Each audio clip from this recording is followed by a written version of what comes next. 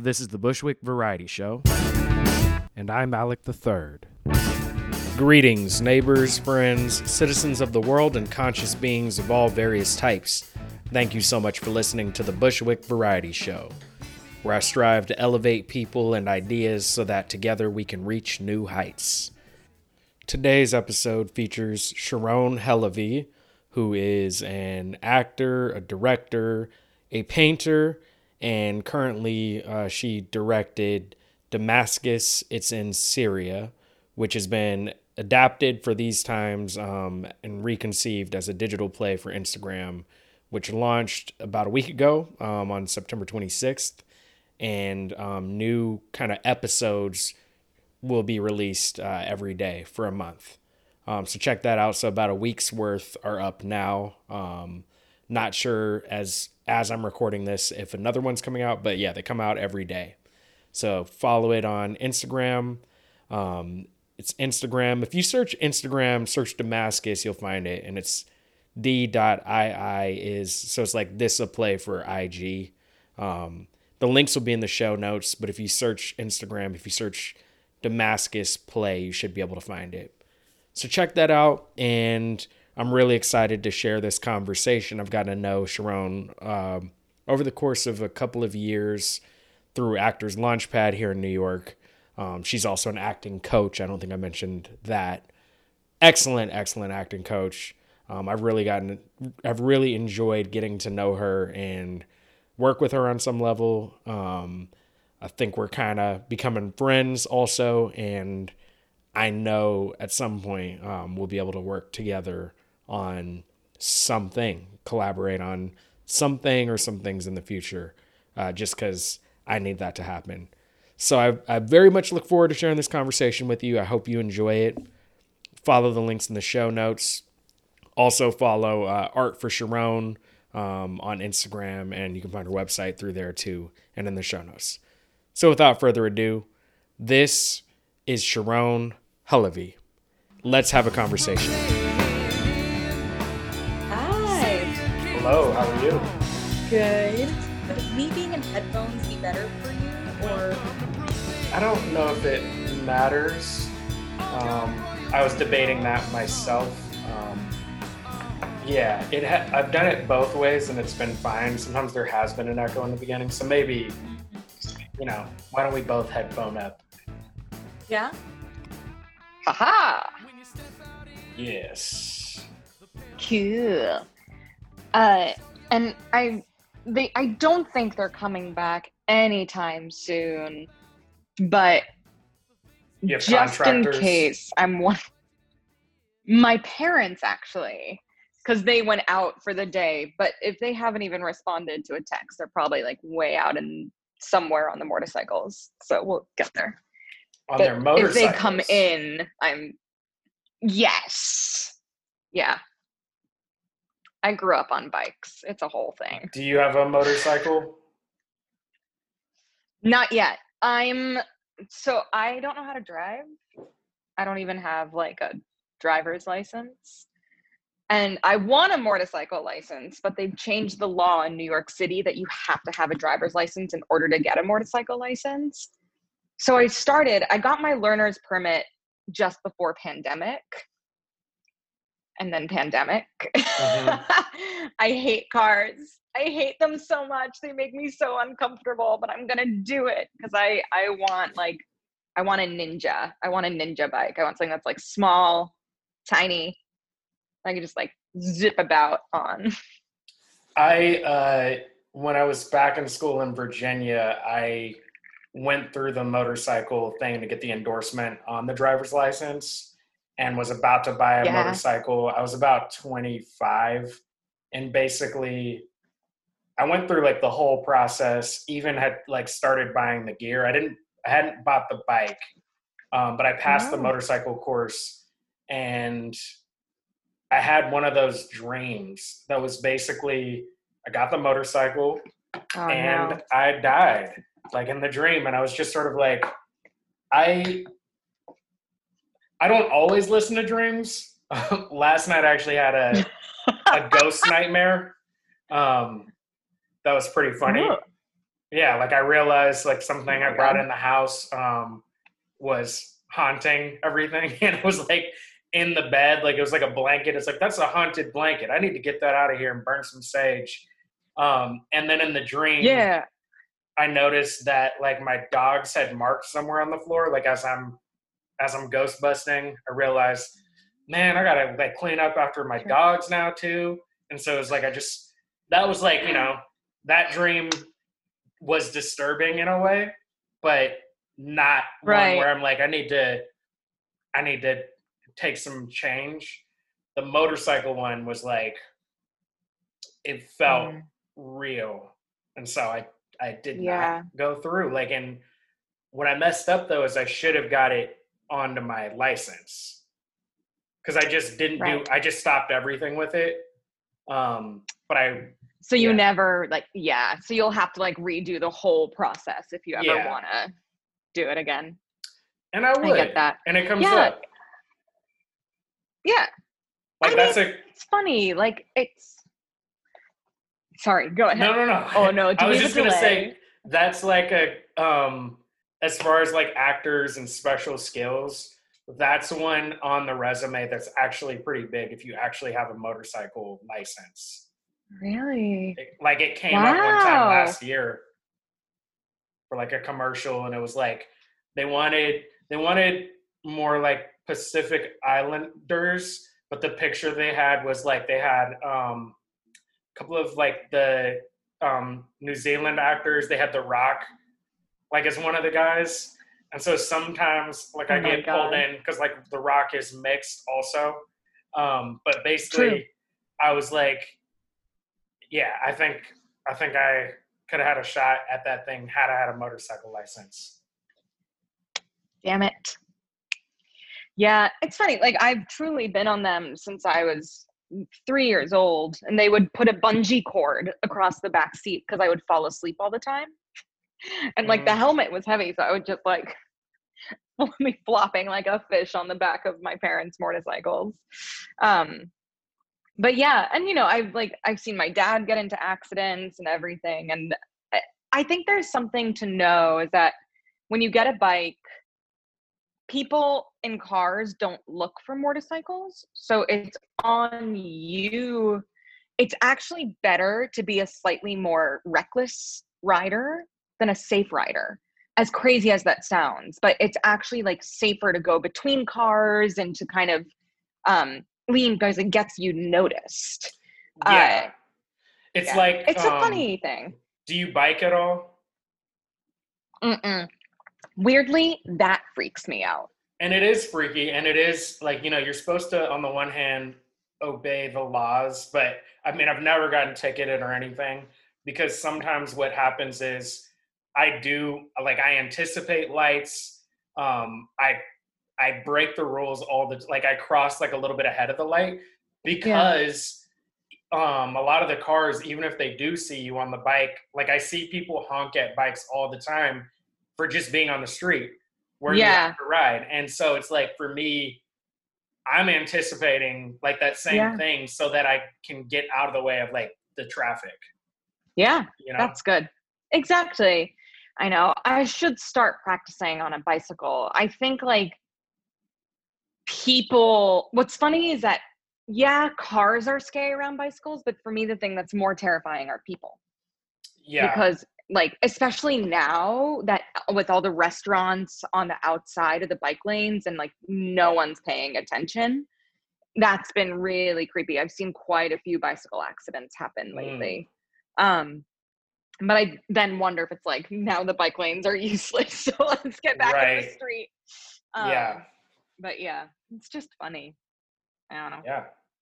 Yeah. Yeah. So So what are we that's doing an intro today? there. We're having a Good. conversation. We're just Nice. going to talk about things. So starting off, I learned about you and motorcycles, and that there's a motorcycle in your future, and maybe there's a motorcycle in my future. I don't know if I'm going to be allowed to do that, but I Okay. make my own decisions to a point. Sure. Um, Mhm. so uh, yeah, and I do. The silver lining is probably being that I haven't been riding a motorcycle since that time. I've ridden motor scooters since that time, and like whenever I go to Amsterdam, I rent a motor scooter for like a day. That's Cool. different because it's like figured out over there. Traffic, life, Right. politics. It's like figured out. It's like organized. I know. Yeah. But yeah, so it'd be good probably to do an actual motorcycle course again for safety and actually remembering how to do things. So Yeah, there is apparently a place in the Bronx or somewhere in Brooklyn. I think there's a spot in Brooklyn. Yeah. Yeah. Hmm. Yeah. I need to get I just want to find a school that they're like, here's your drivers and your motorcycle, and then we get you through, and then that's it. Scooby Doo. Yeah. Yeah. Yep. Good. So how are you doing today? How am I today? I feel like every day that's such a question now because things feel so day to day. But things are good. Today actually felt a bit like a normal day. I've been doing renovations in my home finally after not being able to live in my apartment for the last 5 months. And so we're able to get that started. And but I've had to be at my place every day. I'm staying with my parents now. And I've had to be there every day starting at 8 a.m. to let contractors in. So it's been early mornings, but it's good because I'm getting to work a lot in my studio as a painter. But today I was like, I'm going to sleep in till 8. And it's funny. There's something so satisfying in a day of errands. I feel like I haven't had a day of errands in a really long time. Like I went to return some jeans and it was thrilling.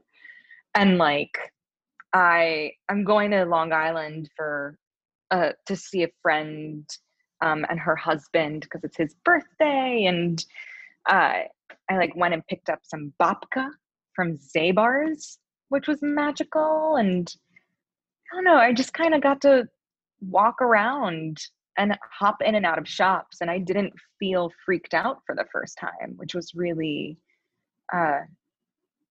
was nice. After like the third location I was in, I went into a paper source and got a dumb little like stress squeeze ball as a gift. And it's bright orange, it's fantastic. And I was in the middle of the store and it hit me that I was okay being inside of a shop, and that felt huge in a funny way. So it's And good. was the shop like, is there still like limiting the amount of people inside? Yeah, they definitely are. They're being really cautious. Funny enough, when I went to return the jeans, they even took my temperature going in. And then when I went to pick up babka, I had to stand online outside.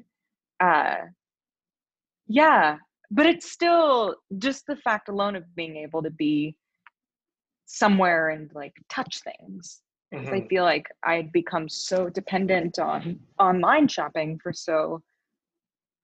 this whole half year now that I forgot how much I love being in places. Yeah, I'm big on retail therapy, so Hmm. good times. And for a lot of the time, like over the last few months, you've been working on an online show. Yeah, yeah. We've been developing this play by Kate Mully called Damascus. It's in Syria, uh, and it's cool. We started working on the show in 2018.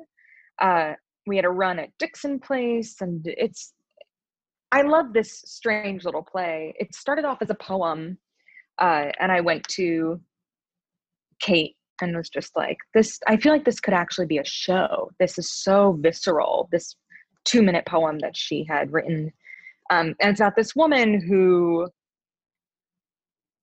went to high school and to college with her high school boyfriend who she went to prom with, but they weren't together for the whole time.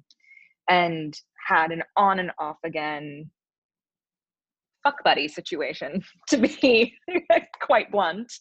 And then where the play kind of begins is we've rewritten it to set it kind of during pandemic time without actually saying that. And it's her thinking back on 2010, the last time that her and him had been together. But the kicker was that he was about to go to Damascus for work.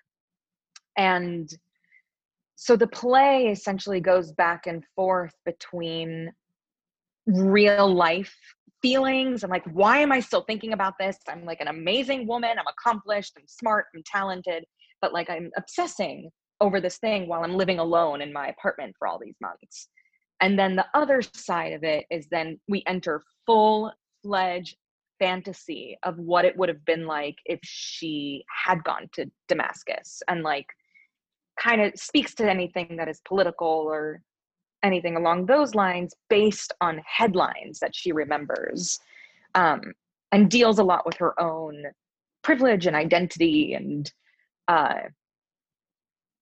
just, the way that we grasp. And as it goes, we go deeper and deeper into the fear of how our imagined memories can be as strong, as palpable as our real ones, and that back and forth. So yeah, and we've adopted it for Instagram and broken up the text to actually fit not only posts, but swipes versus IGTV, and how it's going to be the experience of the audience member is equally important to listening to the words in the play. Yes. So where in the process is it now? Like development? Yeah, so we just finished filming everything, which was really exciting, because we've also been working with a lighting designer and costuming and a sound designer. We've been lighting our actresses' home remotely. So we got all these bulbs and things that you can control via different apps. And so like our main actress, Marlo Holden, who's brilliant, is in her apartment in one part of Brooklyn. And then Marika Kent, who's the lighting designer, is in another part of Brooklyn. And then the sound designer is in New Haven and Alec Deva. And we're all like zooming and trying to deal with our delay as she's changing the lighting inside of her apartment and all of that. So it took actually quite some time to get through filming and figuring out the editing process for that. And now we are essentially building each of the individual posts and adding in the whole sound design, because there is all original music that's being composed for this. And then we're hoping to release at the end of this month, at the end of September. And like each day will be posted each day at the time that this character would be posting. Very so cool. It's almost like following her social media inside of it. So yeah. Nice. Yeah. So I think that's a good place I usually do this later, but so where do people find this on Instagram? Oh, yeah. So we just changed the name. So give me a second. You can already start following. And the name is D.IIS, a play for IG. Found it. Yeah. Great. Nice. And I'll link that in the show notes as well. Thank you. And Awesome. Definitely keep me posted, and I'll try to release this, synchronize those, if you will. I will. Yeah, but feel free to follow it. That'll also be great. Thanks. I made that poster too. Nice. Yeah, it's pretty. Cool. And so speaking of, you've been doing a lot of painting as well. So I think actually I can tie these two things together that I was going to ask you. So one, you could talk about the painting a little bit, but also I kind of want to go back and talk about how this project came together, Mm, how like you kind of have developed as an artist in New York City.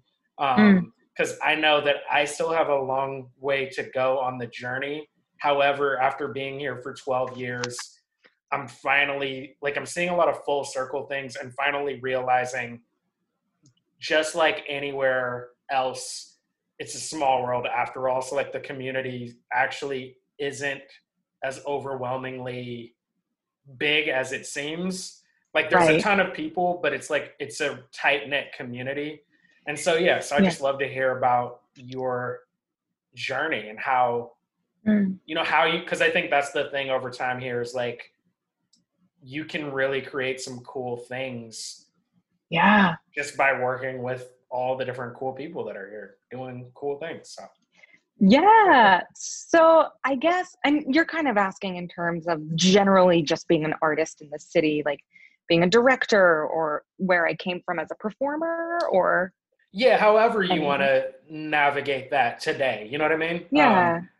I do want to hear about the painting too, but I would say let's start maybe with the theater background, and Sure. then yeah. Yeah.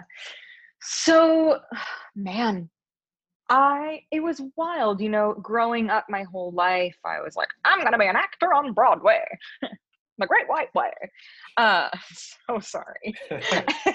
And I, I did start working professionally. I didn't go to college. Um, and I, it was a lot. I actually don't know if you know this. I had a really crazy experience as an actor for my first 4 years. I had a manager who was purposely throwing me under the table. So she would like book me huge, huge, huge auditions and then give me the wrong address, the wrong material, the wrong things. Or I would get a call back. Anytime I got a call back for larger like Broadway or film, TV, there would be other ways things would happen. And then one day uh, her assistant, to the point where I was like blackmailed in the industry, uh, or not blackmailed, blacklisted. Um, and her assistant was like, I'm so sorry. Like, I need you to know that, like, I've This is been going on. told. Yeah. And I was like, ah. Um, so then I dropped her and I got an agent and I booked an equity tour. Uh, and the day I got back from tour, he retired and then died a week later. So suddenly I was left as a young 23, 24-year-old with no credits and equity and an actor and being like, I don't know. And I will say, um, Uh, pausing. I think it's okay. Great.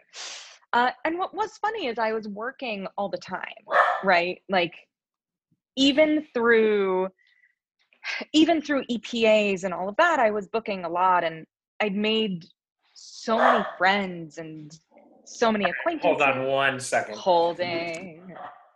Hey, hey, pause. Stop. Or go down there. Go on. Sorry. No, that's okay. But like needless to say, I really entered a ton of different pockets as an actor. And I was in and out of different conservatories and I dropped out of uh 4 different schools. Um, but I was deeply unhappy as a performer. And not because I didn't love the craft, I deeply love the craft, but the life I found was really hard. And the biggest issue I had was in all of these gigs and shows I was booking, I hated so many of the rehearsal rooms. And I really, really struggled with the directors. Auditions felt the most unwelcoming environment. And I often left rooms being like, why the hell would I want to work for you? You made me feel like an ant in that room. Um, so after many breakdowns, I I was like, well, how do I want to change my life? How do I, I love this form of art. I love storytelling.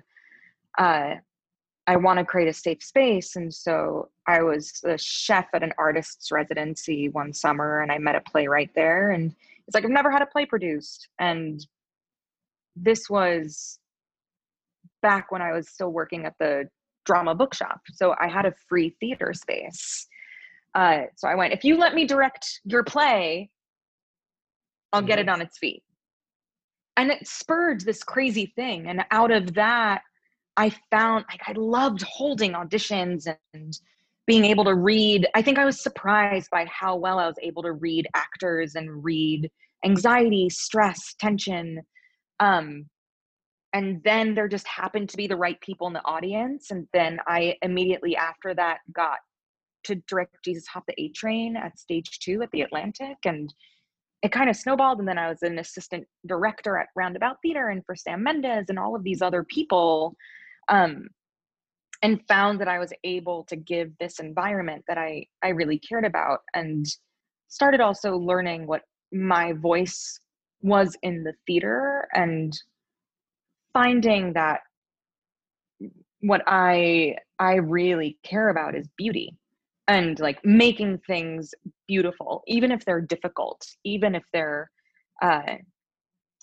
scary or hilarious. But at the end of the day, I care so deeply about the audience to story communication, where I think a lot of times I watch a lot of theater and I feel like it's more of a show for the people in the show than it is a conversation or a dialogue. And that kind of led me to realize why I love doing theater in the round or in runway or things like that, because I'm constantly trying to strive how to really let everything be personal. Like, how do I work with the actors in order for that to communicate the audience to feel like it's their story as well? And that ended up really leading to teaching theater and finding that being someone that can help artists do their best, but not just because I'm there, but like almost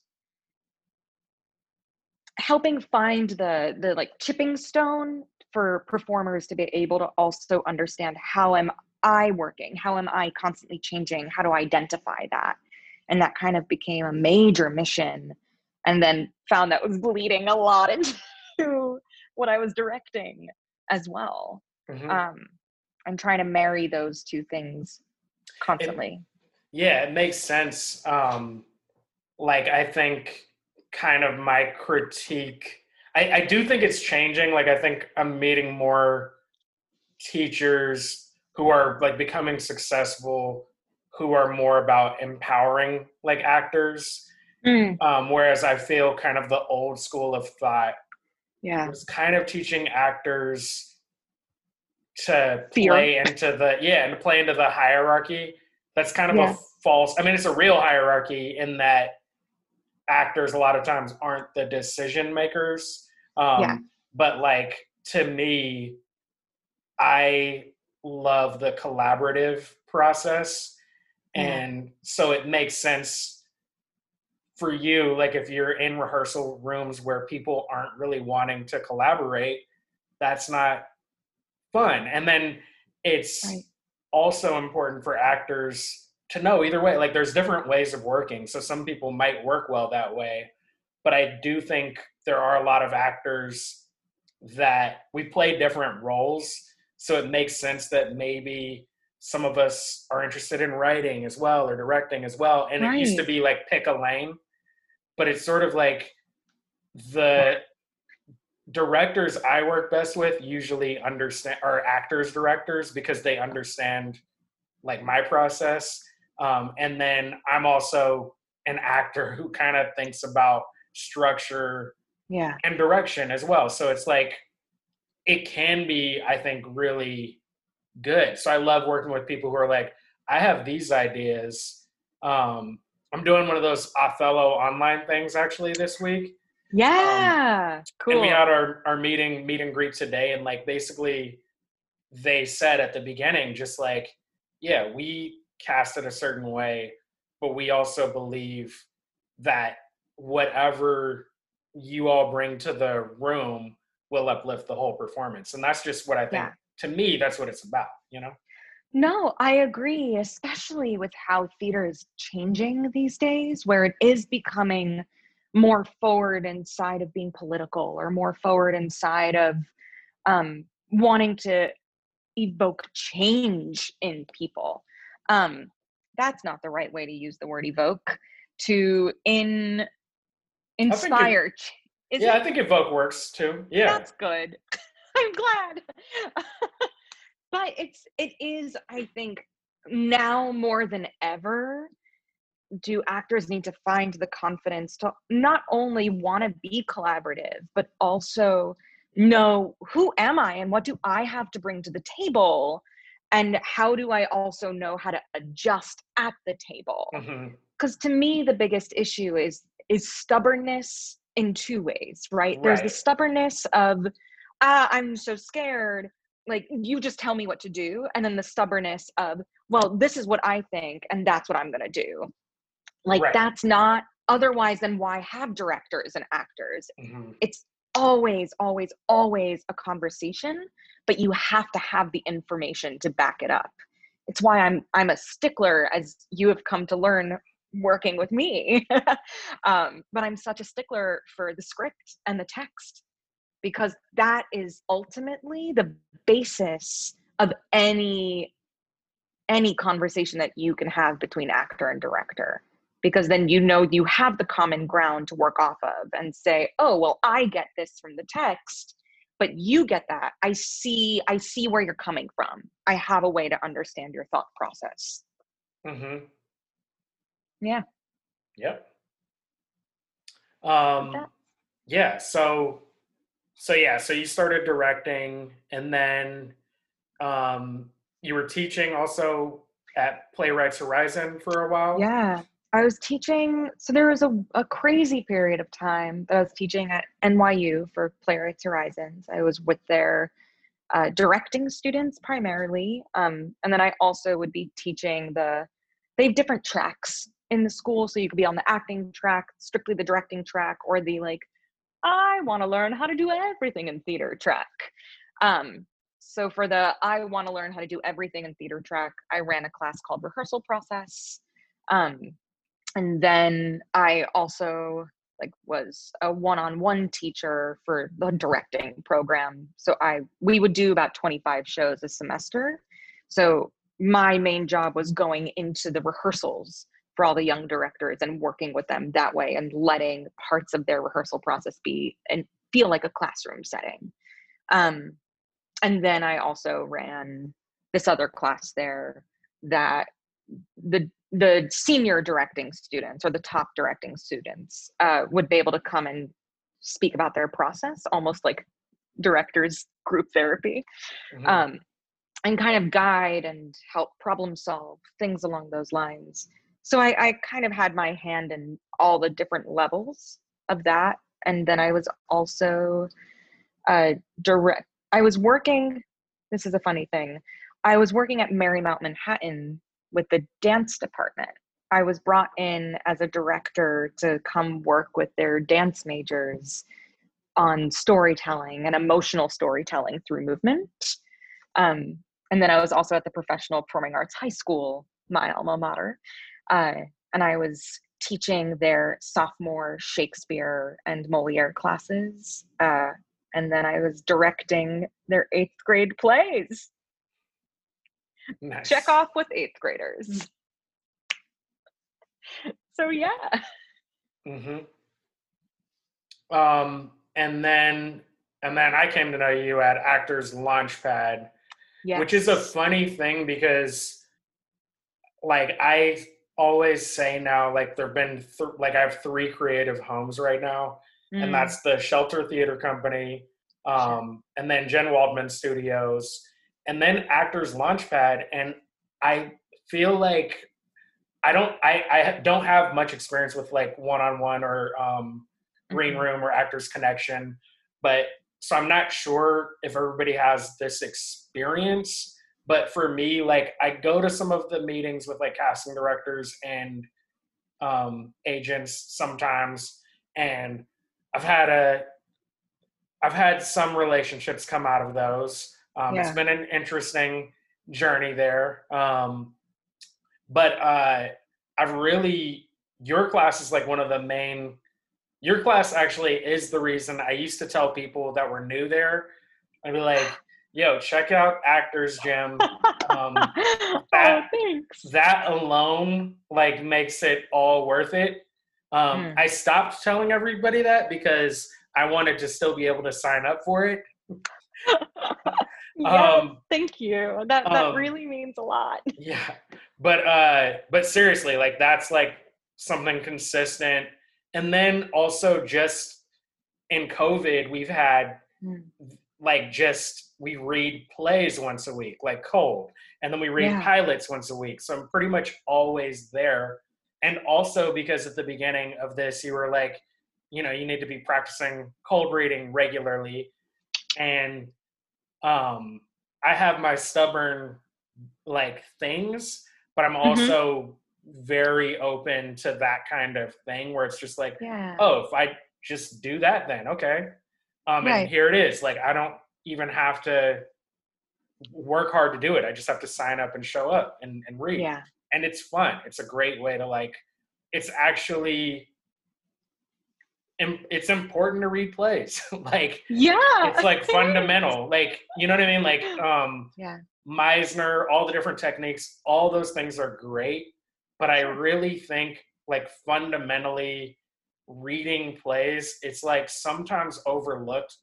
And it's one of those things like Hmm. if you want to be a better writer, you need to read more. Yes. It's just read plays I out mean, loud. that's out loud, but that's, it's so funny. And I love that you just said that because, I've studied and read and worked with so many different teachers. Like it's a little absurd. I've done Meisner, Stanislavski, Stella Adler, Uta Hagen, Mm-hmm. Suzuki, viewpoints. Like I've literally studied each thing fully. And at the end of the day, nothing has ever helped me more as an actor, as a director, as a dramaturg, as a teacher than my time working at the drama bookshop, just reading plays. And then, as insane as this is about to sound, growing up, I went to a performing arts camp. I went to French Woods in the summers, and I would do anywhere from 3 to 9 full shows every single summer, fully costumed, orchestrated, and then see what, like 20 shows every 3 weeks. So I would experience anywhere from like 60 plus shows every 9 weeks of my summertime. And it taught me how to look at character, how to look at arc, how to look at beginning, middle, and end of individual moments, um, how to listen, right? Like so much of my favorite thing is when I ask someone, why do you love being an actor, why do you love being a director, and everyone's like, well, I love storytelling. And I want to be like, that's great, so what is storytelling? And then you work with people and they are so hyper focused on getting the line right or doing Right. this right, and it's like, no, you have to think about the whole, work backwards, right? Like don't play the ending at the beginning, but you have to know where you're going to end up.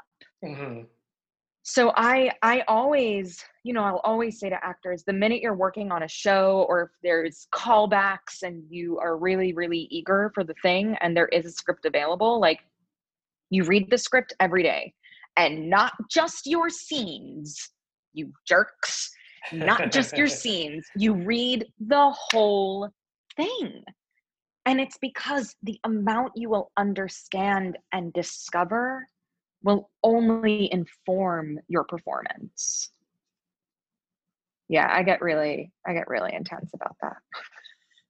No, but it's true. I felt like a certain period of time, like right after, so like right my senior year of high school, I did like this intensive in Seattle that was like it was like 5 weeks, 9 to 5. And it was like taught by like, it was Seattle Children's Theater and Cornish College of the Arts.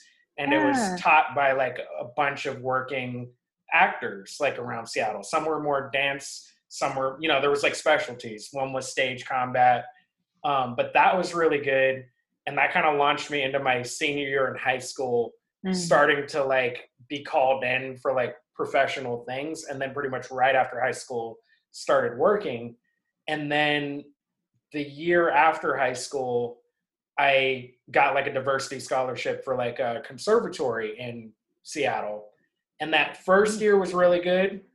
The second year was good too, but like my experience was the first year was really solid and I wasn't as busy that year like working. The second Mm. year was Meisner and I did two plays at the same time. So I was like 20 balancing Meisner and a couple of like pretty full plays. And No. I was the baby. Like, so I was like 20. And then I think the next oldest was like 26 and like up. And Yeah. basically, like with the Meisner stuff, the beginning of class, I liked the repeating exercises. But then when we started having to bring in our own stories and our own stakes, I was being told like raise the stakes, and I was like, I don't have any stakes. I'm 20, Oh my like gosh. I don't have Yeah. any life experience. Like this is it. Like these things that I'm Yeah. bringing in, I can imagine, but Sure. this is it. But then and then I went back to school, and somewhere along the way, like I felt overtrained at a certain point. Like I felt like Yes. I lost something that I had when I was like 18. And I'm not saying, because I do believe in like training, but I also think there's a way where you get too in your head and you like Yeah. get disconnected from yourself. Well, and I think a big part of that, because I think it's insane personally that acting programs are 4 years. I think that's the worst idea ever in this industry. Mm-hmm. But it's because school theater is not always, depending on the school, right? But is not actually experience. It's a bubble. And like, yes, we all need a period of time where it's safe to fail and encouraged to fail. But at the same time, the minute that all you do is classes and scene work and you maybe get to do a show a year, you actually lose touch as to what instinct actually means. Like, I think it's great that there are all these impulse classes that are available, but at the same time, impulse classes are useless until you are able to actually apply in a performance. Because the moments that we need to actually really follow impulse tends to be when something goes wrong, Mm-hmm. right? Like, it's a funny mix. And I find that so often with education, the minute this is actually what really started me teaching, because I was working with so many actors that were so stifled and were so scared. And it's because they trained for so long with the same group of people. And so the minute that they were met with new voices, new ideas, new castmates, it was really, really complicated. And people didn't know how to voice their opinion, or they would get frustrated that people didn't understand their language the same way.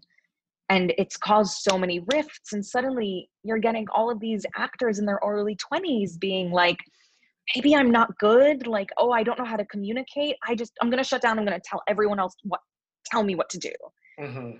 And that's where I get so heartbroken that so many conservatories or BFA programs have gone into a state of a really mechanical way of teaching, Mm-hmm. because they need to just get more students in to get more money in. And then all of a sudden the craft actually disappears. And then everyone is taught the same exact way, which I think, and from my class, I really, outside of, everyone being taught the same thing about breath, but I really, really try to approach each student as though it's a new class and really work with you based on what you bring to the table. Mm-hmm. Yeah. I remember when I was back in school in VCU, I got a compliment from one of my friends, and it was something because there was all of these politics with that school. There was like a lot of things going on, and there was like a weird thing where like I had my union card, and so some of the things that they would try to say, I was just like, that's bullshit. Like, Yeah. basically trying to tell people based on who is cast in what main stage show is a predictor of what's going to happen outside of these walls. I was like, that doesn't mean anything, because I know people who like never went to school. I know people who there's just so many different paths, and it doesn't, it's not a factor when it comes to casting what you've done before, really.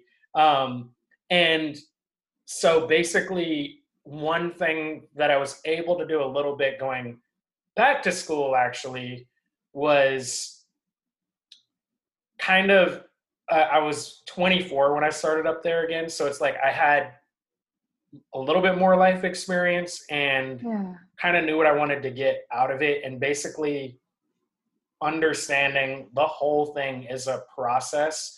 And so when you're given an assignment, you do your best. But it's like sometimes if you're given an assignment in a short period of time, like of course, if you're cast, sometimes things you have a short period of time to like do it. Yeah. But it's like it's still a classroom. And I'm not saying I look at rehearsals my favorite period, but it's for the discovery and the growth. So it's basically, I got to a point where I would try things in class, and sometimes they would work really well, and sometimes they would fall flat on their face. But I was not apologetic about it, and that's what somebody noticed, and she was just like, I appreciate that she noticed that I kind of knew for like I was evaluating how it went for myself, but to not beat yourself up. Because that's the thing you see for people who haven't been to acting school, is it's like there is pressure that the school puts on, but then people put pressure on themselves to where they have to nail everything. And then when something it doesn't even have to go bad, but in their head, they're like, that didn't. And then they break down. Yeah. And the tears and all of that. And it's like, sometimes it's, I know. Yeah. Well, what's also, and it's so funny to me because it's when we're in rehearsal, like the whole point is to try things. Yeah. And I think we often forget that, right? And I think what I always wish that actors would understand is that it's actually through the mistakes that you end up inspiring, right? Like, there's been so many times I've completely changed what I thought a scene was going to be like because of something an actor did. And then they stop and go, sorry. And it's like, no, keep it. And it's so thrilling because the minute that we quote unquote mess up is the moment that we actually were doing something genuine and we weren't pre-planning, right? And so suddenly it's, maybe that was actually what is the natural instinct of this moment. And I just, at the end of the day, I'm not trying to belittle anything, but it's just words on paper. Right. Right? Like, we're just taking words that are on paper and slapping them up into this box and being like, what do you think of this? Does this make you think about anything? And then that's it. And it's just to spur thought and conversation or joy or rage or sadness. But it's more about being part of something as opposed to doing the something right. Because like, that's impossible, right? Like, it's not possible to do anything right because except for like math. But it's just because we're all people with our own different ideas and our different opinions. It's not. Yeah. We're playing human beings. And human beings are not perfect. Like, no. And like, this is the biggest thing I try to remind actors all the time, where it's like, normal people are not actors. They Mhm. like don't know that they're delivering something. So it's about, I mean, don't get me wrong, we want to watch people that actually know what they're doing, but it's about finding the balance of remembering that even as actors or performers or artists, that we too are people. We're just viewed as wizards. So, Mhm.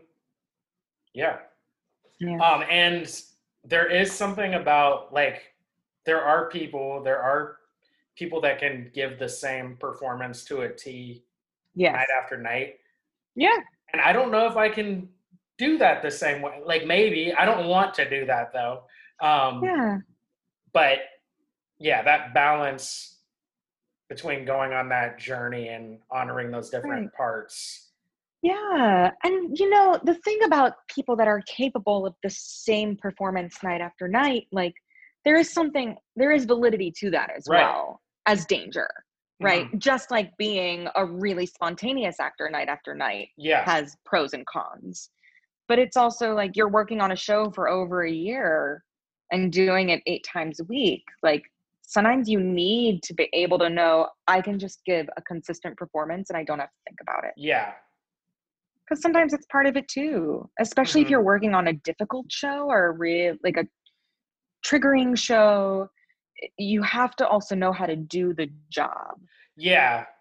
As we're sitting here talking about that, I'm sitting here thinking maybe I should try that direction for a little while, Mm. just as far as it's another way. It's just another way of working. Yeah, Um, it doesn't hurt, Putting a right? container. Yeah. Yeah, just to see. You might, because what I actually found when I was performing, I was one of those actors. I was Hmm. very like, here's the performance. I do it day to day, unless something really happens or I see something from my scene partners. Like you have to adjust to that, Yeah. right? Um, but what I did love about being that kind of a container performance, I love that, uh, is I actually ended up making more discoveries because suddenly when things hit me, I was like, oh, that hit me, as opposed to trying to figure out how to make it something of the moment. Hmm.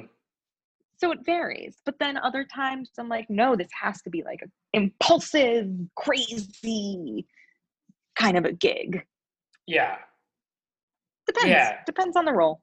And then film acting is a Yeah. combination of those both too, because you Yeah. have to hit your marks. Yep. Exactly. Yeah. Depending And on, what's and then nice. depending on who you're working with. Right. Because I hear like And the like, Duplass brothers are like, yeah, yeah. And also, it really depends on your editor, right? Like, know your editor who is making that movie. Because then if it's a good editor, then like you can take your time in a scene if you need to. Because they will make it look good. hmm. Um, yeah, it's just a big tip. So that brings me to, and Mm. this is like a thought I've had recently, which is I've been pretty excited about, um, so COVID like pulled the rug on everybody. It changed everything. Everything that we kind of thought was going to happen didn't happen this year. We're in a different like place than we thought we would be. Like I think Yeah. all of us. I also think that's always the case in life, Yeah. actually. So it's also, you know, put perspective on just how we perceive life. Like you never know what's going to happen. Mm. Um, and I've been very excited about like the innovation. So like the show you're working on, I know Mm. like Labyrinth they did a remount of Our Lady of 121st Street. Uh, Yeah, it was great. I the saw it. Public did Shakespeare on the radio, and they did The Line.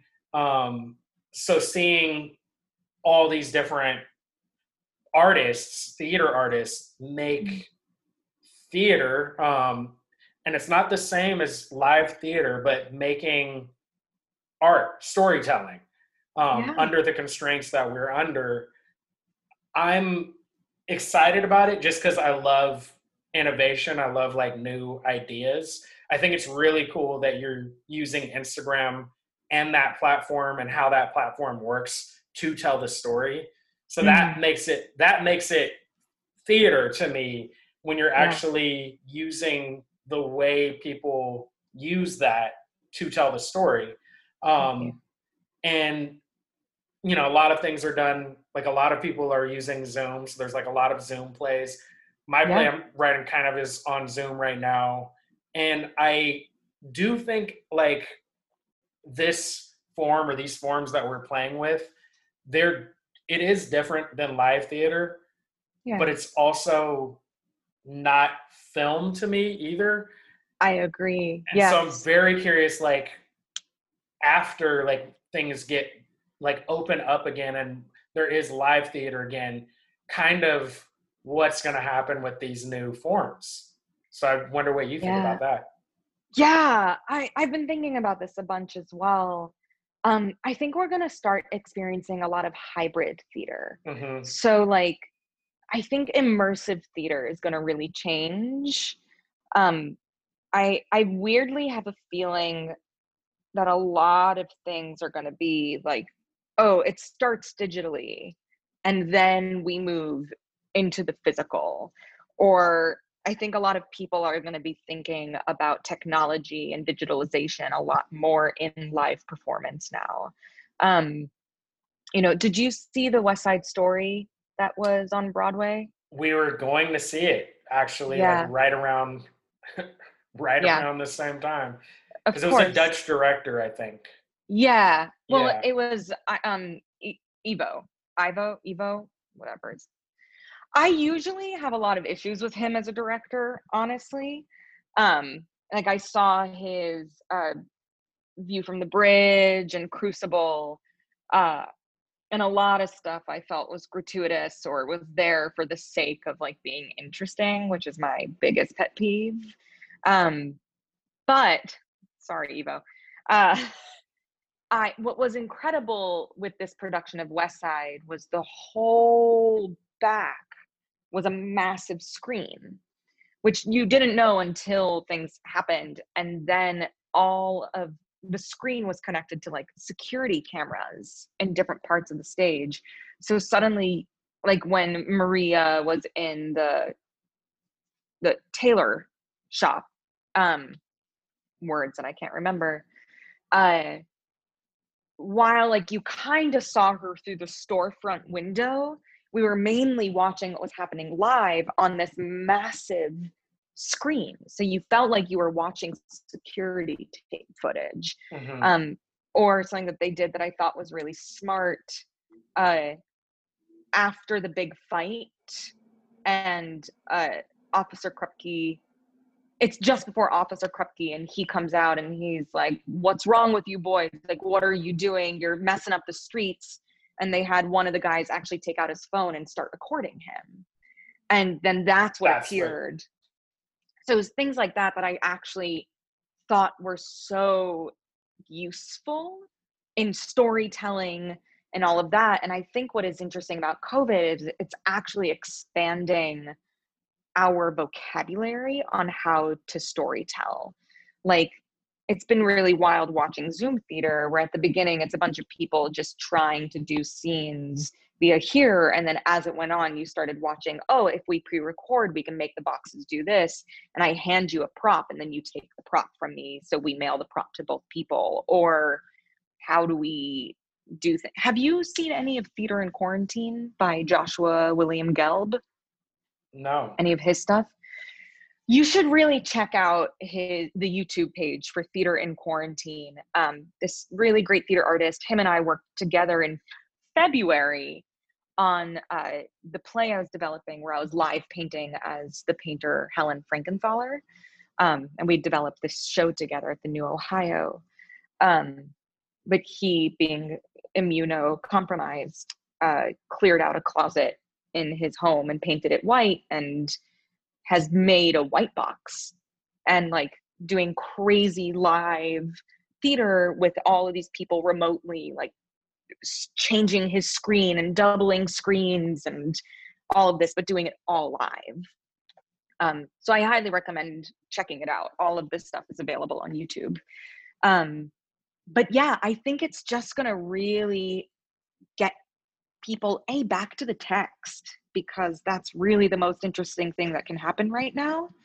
And I think, I think a lot of people are going to try to find very, very different ways of using all the things that we've had to learn.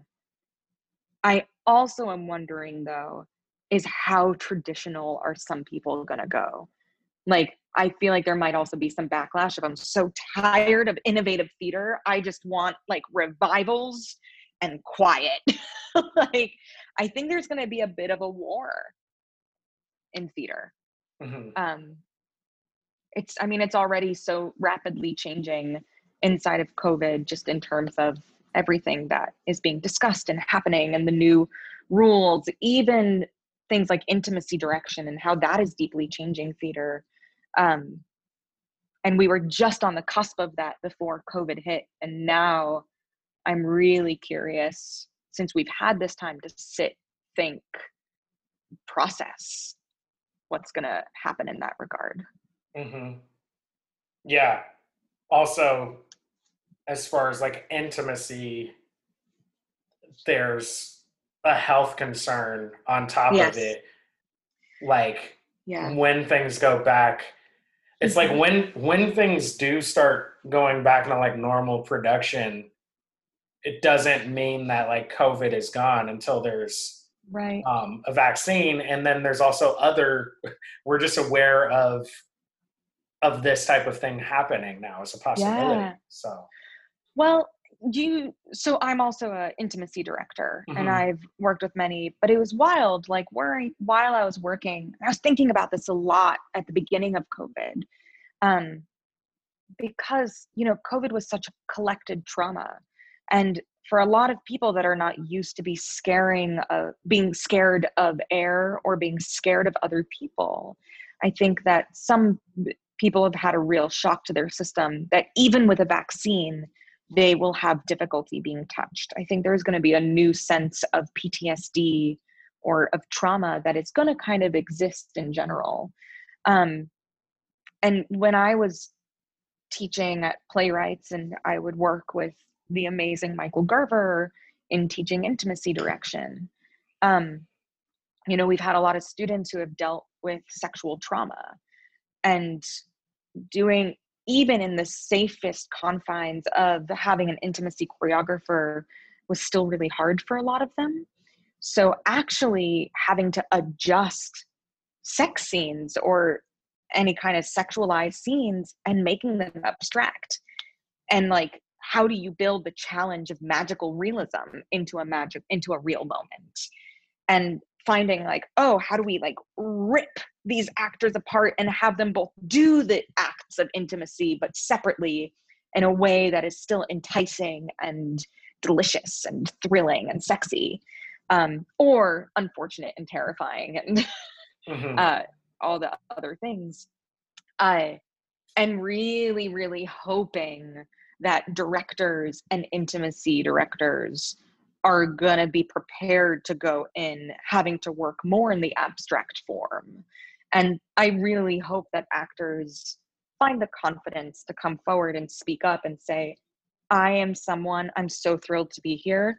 I still need distance. I need social distancing. I'm not comfortable kissing or touching.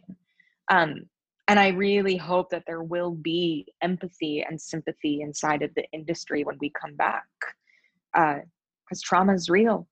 It's mm-hmm. really, really real. Mm-hmm. Yeah. Yep. That reminds me, I don't know when this thing's going to come out, but like I did a web series probably like a year ago now. And my character had a sex scene. And I remember like the woman I had the sex scene with, like she had some concern, like she has like kids. And so she was worried. And so she was like, just sort of like, she didn't want her face like on video with her kids.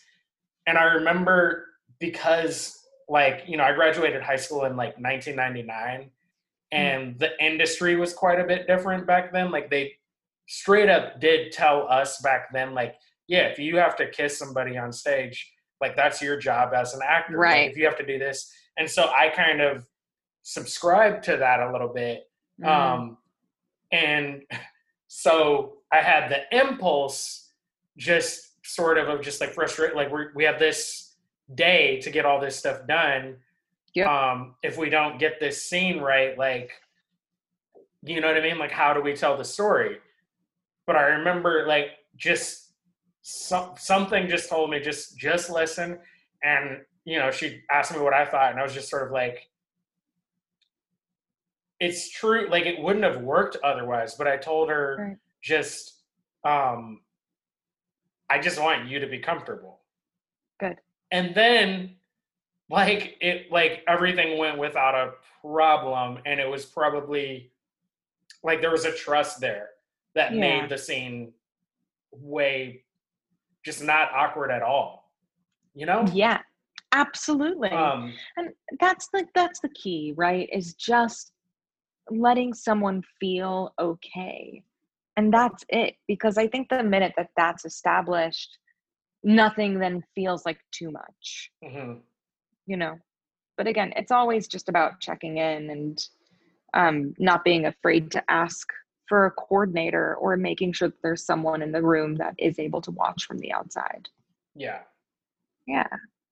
Yep. So bringing this back around to the flyer, and your painting, how does that kind of, where does that story fold in? Yeah. So it's funny, like growing up, I did a lot of silk screening. I loved to sketch and to doodle. And then as theater became more prevalent, I kind of let that go. And then it was about 5 years ago now. I was in a really beautiful, but a really difficult relationship. And I found myself, and I was working a ton as a director, and I was the cook in a restaurant. It was like a whole thing. And I just needed something that felt quiet and completely my own. So I started painting, and I posted, I did my first abstract work, and I posted it on Instagram, and someone was like, "Oh, can I commission something?" I was like, "Oh, okay, $100." And I've not been without a commission since then. Like it was kind of insane having something that I didn't feel like I was ever proving my worth inside of. It was just very like, oh, I want something. And it really, and this was fascinating, it really taught me to listen to like what my voice is as an artist. And like, I found what my interview questions kind of ended up being, because with every person I work with, I'm primarily a commission-based artist. And every person I work with, we go through not only budget and size of the painting, because I work with you based on your budget. I just care far more about you being able to have artwork in your home than about like making thousands of dollars. And I found, similar to theater, like story is so important to me, and having something to represent, but as opposed through text and sound, I'm representing it through color and texture. So I will ask all my clients, like, please tell me what you hope this painting will evoke, what you hope this painting can remind you of, or inspire you, or give you. And then I really started learning that if I don't have sound on of some kind in the background, I can't paint. So then it led to being like, actually, hey, client, can you give me a playlist or give me an album or something to work to? And so every single client, I work off of their story, their memory, their photos, and whatever they give me to listen to. Um, and it's wild because there is ultimate trust 97% of the time, right? Mhm. Where it's like, I'm hiring you because I believe in you as an artist. And like, I'm going to love whatever you give me because I know it's based on my story. And like, I know that you are the painter that's doing it for me. And real, there's real beauty inside of that. And it really taught me to not only trust my clients, but to also trust myself and to honor my own work. Like if I don't like the painting, I will not give it to the client. I will like erase it and do it over. Um, and it's so informed me as a theater maker as well, because it taught me patience. Um, I think I used to be someone that was very afraid of standing still. I always had to do something. I would never rest. I'd be working around the clock. And like in painting, you literally have to sit and watch paint dry, because sometimes in the literal watching process of it, you see how the color changes, how the texture changes, and then you know if I hit it at this point, it will actually like adjust the texture in a way that I want it to or that I don't want it to. So it's not like I can do and like, all right, gotta wait for paint to dry and then go do something else. Like, no, I have to actually just sit, breathe, watch, and then attack. And it's really taught me as a teacher and as a director what it is to watch a performance and to kind of let it happen and then to really dive right in at the moment. It's like, okay, now I know, like if we adjust this, then the rest will follow through. So yeah, and like in pandemic, it's been insanity. Like I I've never had so much painting work as I do right now. Um, I'm in the midst of 16 commissions at the moment, and Wow. it's yeah, it's insane.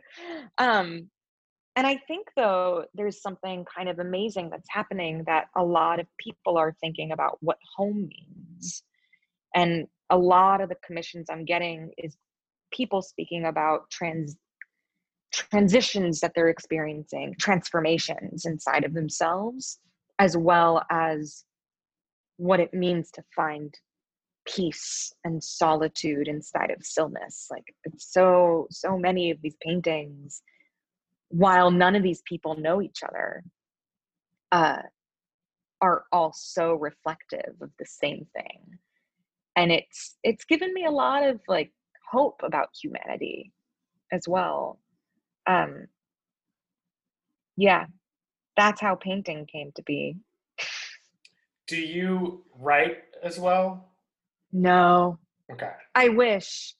That's because that's where I can relate to it. Like it's and it's also one of those things you were talking about, like it's always kind of been there. And I Yeah. don't even realize that it has, but my mom sent like a box. She's like consolidating things, so she sent like a box of like childhood books.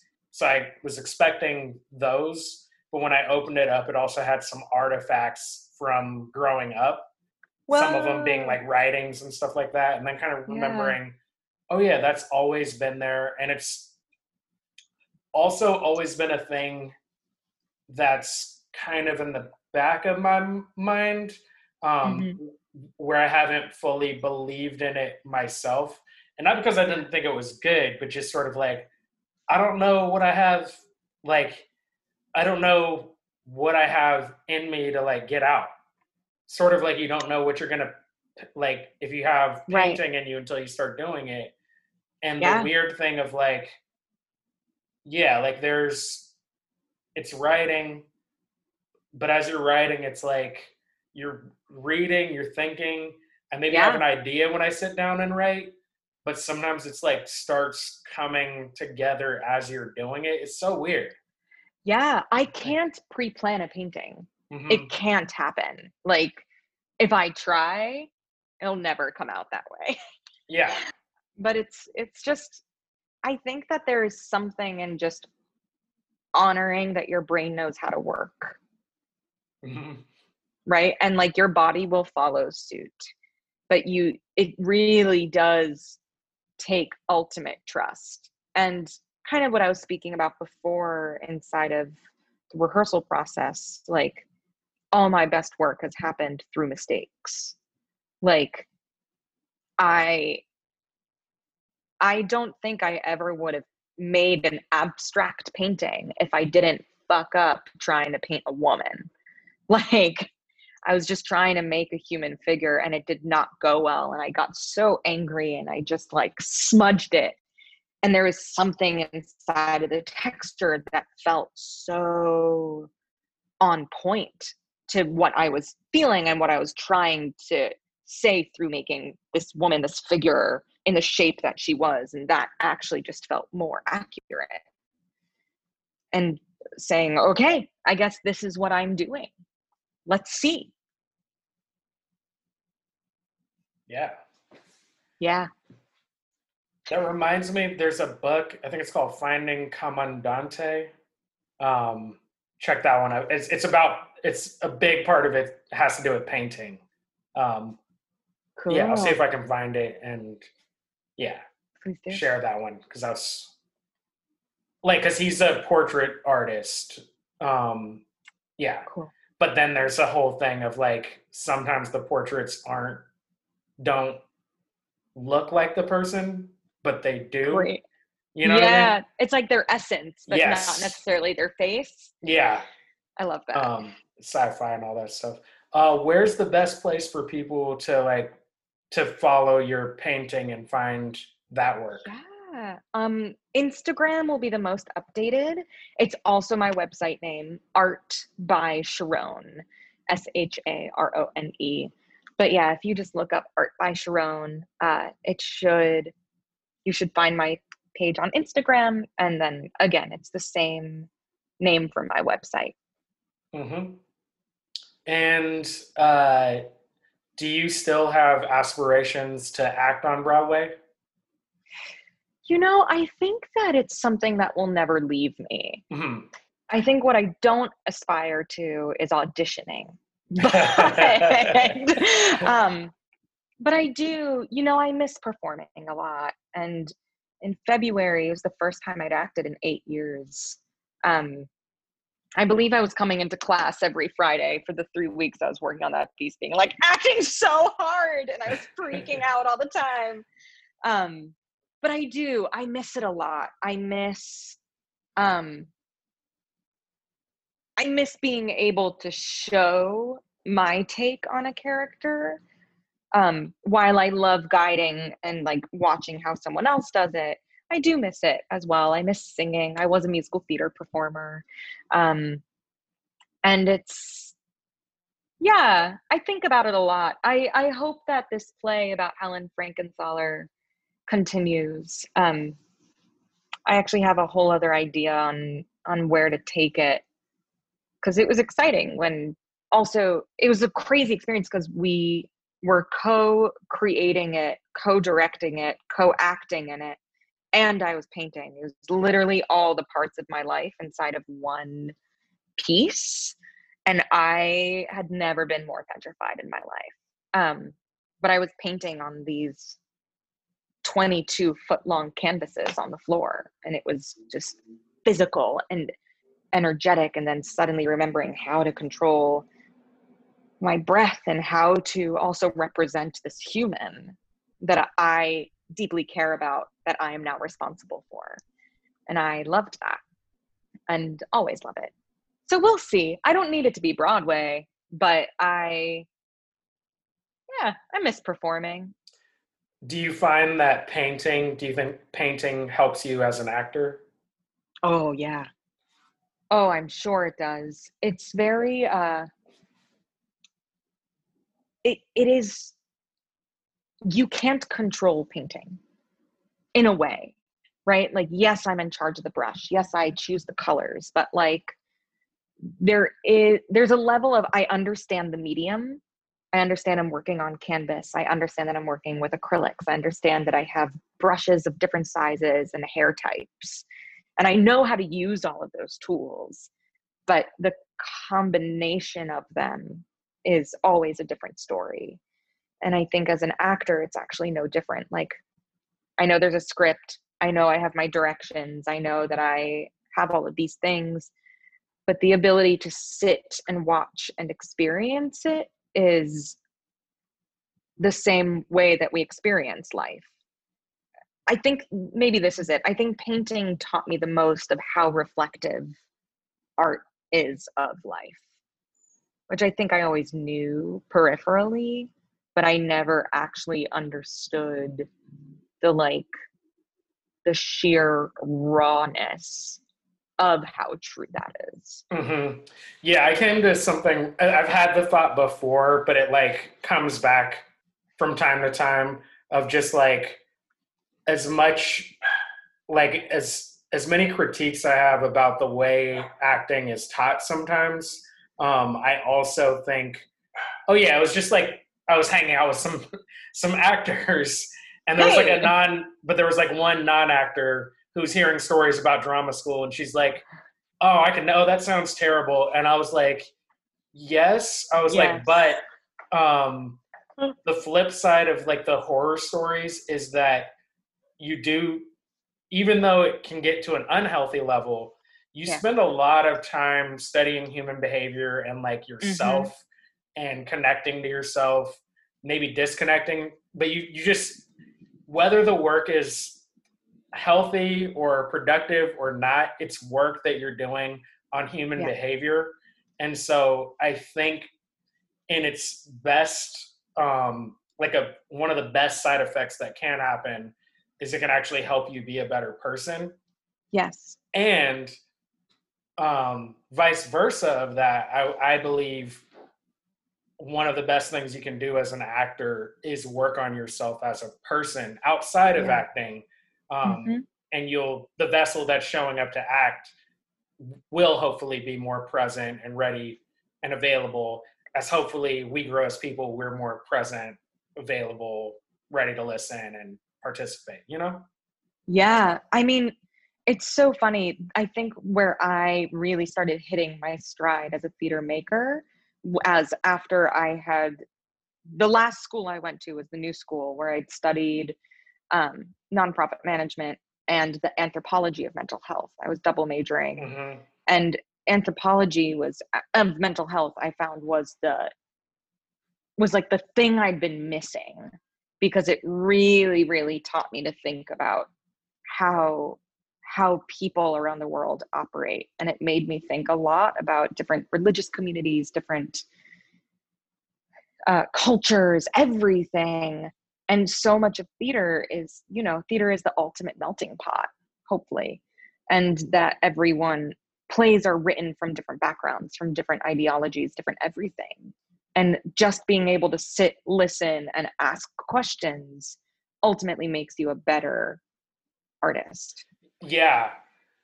On the religion thing, it's interesting because Mm, I would say overall, my journey has been a lot of like losing my religion or like deconstructing it. Um, mm, I don't think I ever quite considered myself an atheist, although it depends on that definition. All of right. these things depend on your definition. Um, I have called myself like agnostic before, but all of them are ultimately labels. And also, like, it's sort of like for me, Alec, personally, I don't agree with the contradiction of like science and religion. Yeah. Like I don't either. when I read them, like I think they're both analyzing the same. To me, they come to the same like kind of conclusion, Yeah. which is like we're all interconnected, whether you want to believe that or not. Yeah. And basically, the thing I've been kind of thinking about recently is some of the things that I've kind of written off about religion before that I think a lot of people do is sort of like we oversimplify things. So it's like, um, praying. Oh, you can't just pray and expect things to happen. At the same time, if you talk to like behavioral scientists and stuff like that, Mm, they'll talk about meditation, they'll talk about visualization, which is the same thing. You know what I yeah. mean? It's different names, and you might be calling it different things, but it's basically in practice. So for me, I've been kind of realizing I don't like dogma, and I Right. don't like being limited. At the same time, for me, yeah, building a meditation practice. Maybe it'll be praying one day. Maybe it'll be transcendental meditation one day. But Right. like building these, like there's something to like the ancient wisdom and the modern like mental health science. And so Yeah. kind of for me, bridging those, because I think to me, one of the big ills of society right now Mm, is that collectively our like the US religion is what's printed on money. It's like right. our God is money. And I don't Right. think that that's healthy. No. You know what I mean? So kind of figuring out how to connect to each other, like that's what it's about. And yeah, and painting, writing, whatever that thing is for you that like Yeah. that lights you up, do that thing, you know? Absolutely. Yeah, I mean, every culture at the end of the day is connected through stories and storytelling, right? And every religion is based on tales and folklore.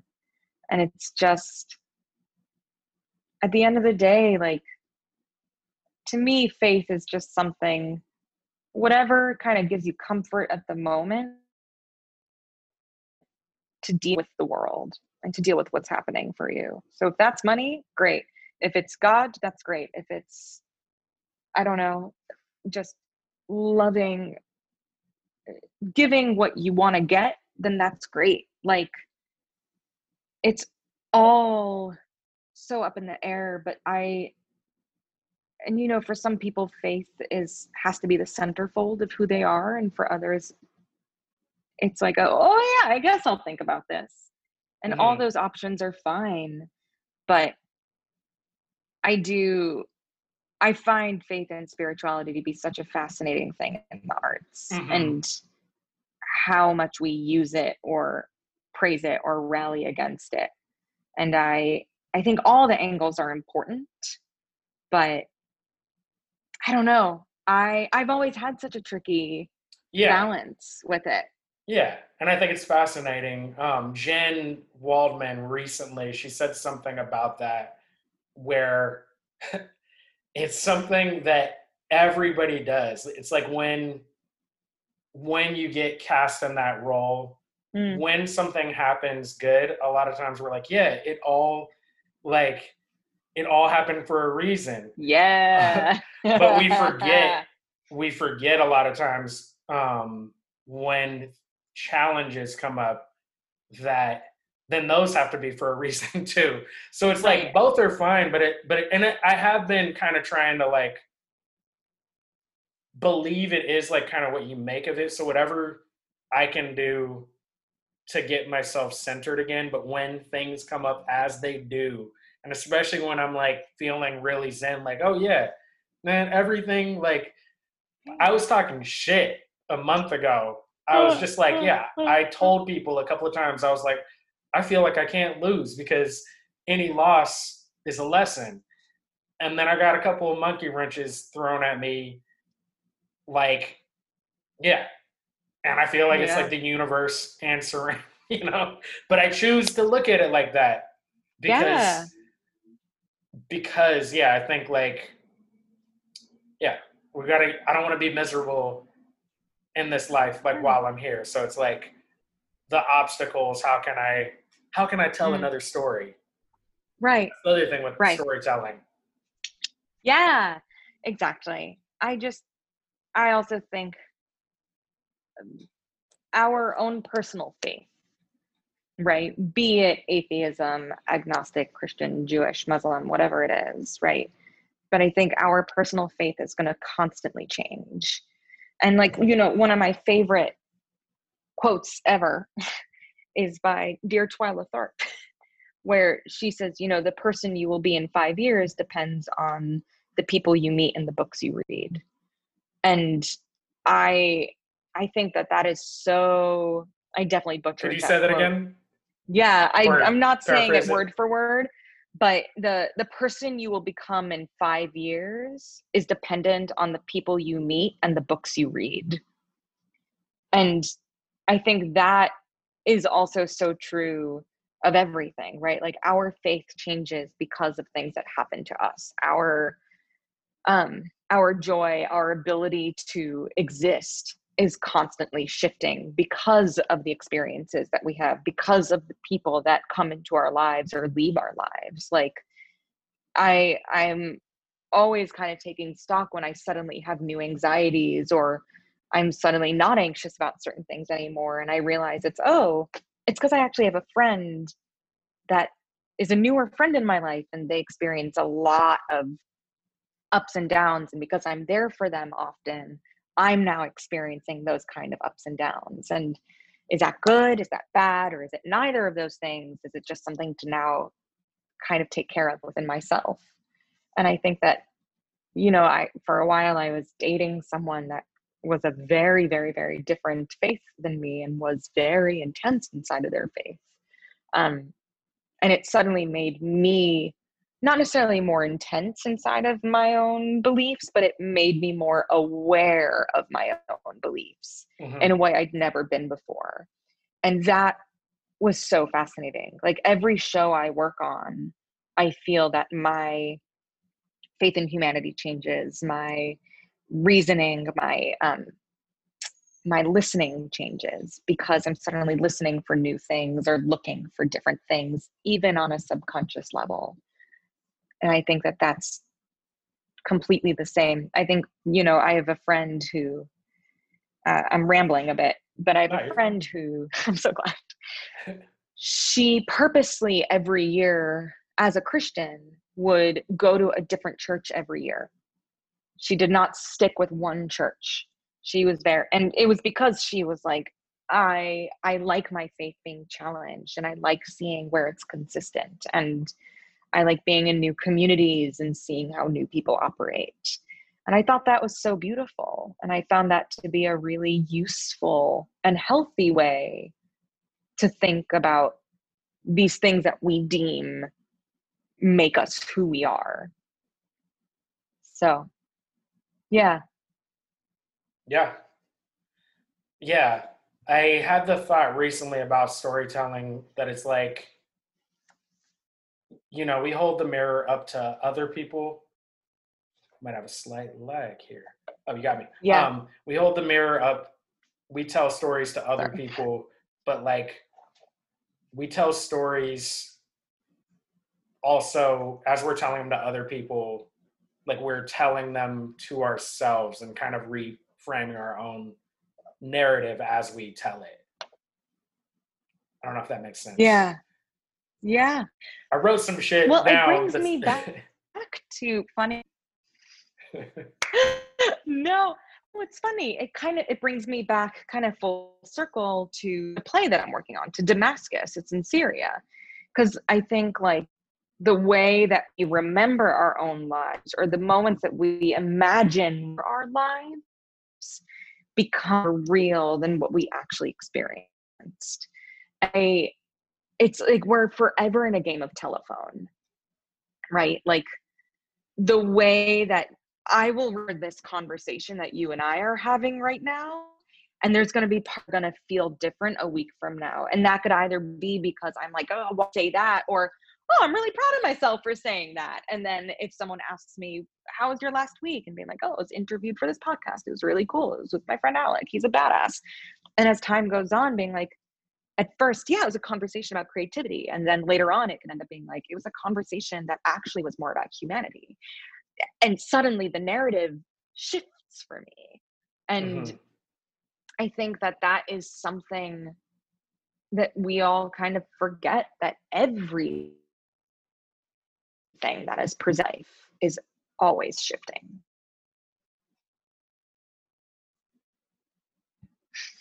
Yeah. No, I'm with you. We're starting to get like a slight lag here. But Yeah, we are. But I feel pretty good about this conversation. Is there anything else you want to talk about today? No, I feel like we've hit on a good amount of stuff. Unless you want me to go into a rampage about watching Married at First Sight and the thoughts that that's been giving me. But I don't think anyone needs that. So Did you see Cobra Kai? which thing? Sorry? Cobra Kai? No. Do you know about Cobra Kai? No. You know about Karate Kid, right? Yeah. Yeah, so Cobra Kai on Netflix. It was first done for YouTube. It's them now. And basically, it's from the perspective of Johnny Lawrence. And he's kind of like washed up, down and out. And Daniel is a used car salesman. No. And Daniel is going to karate chop the competition. Oh my God. It is so good. There's 2 seasons.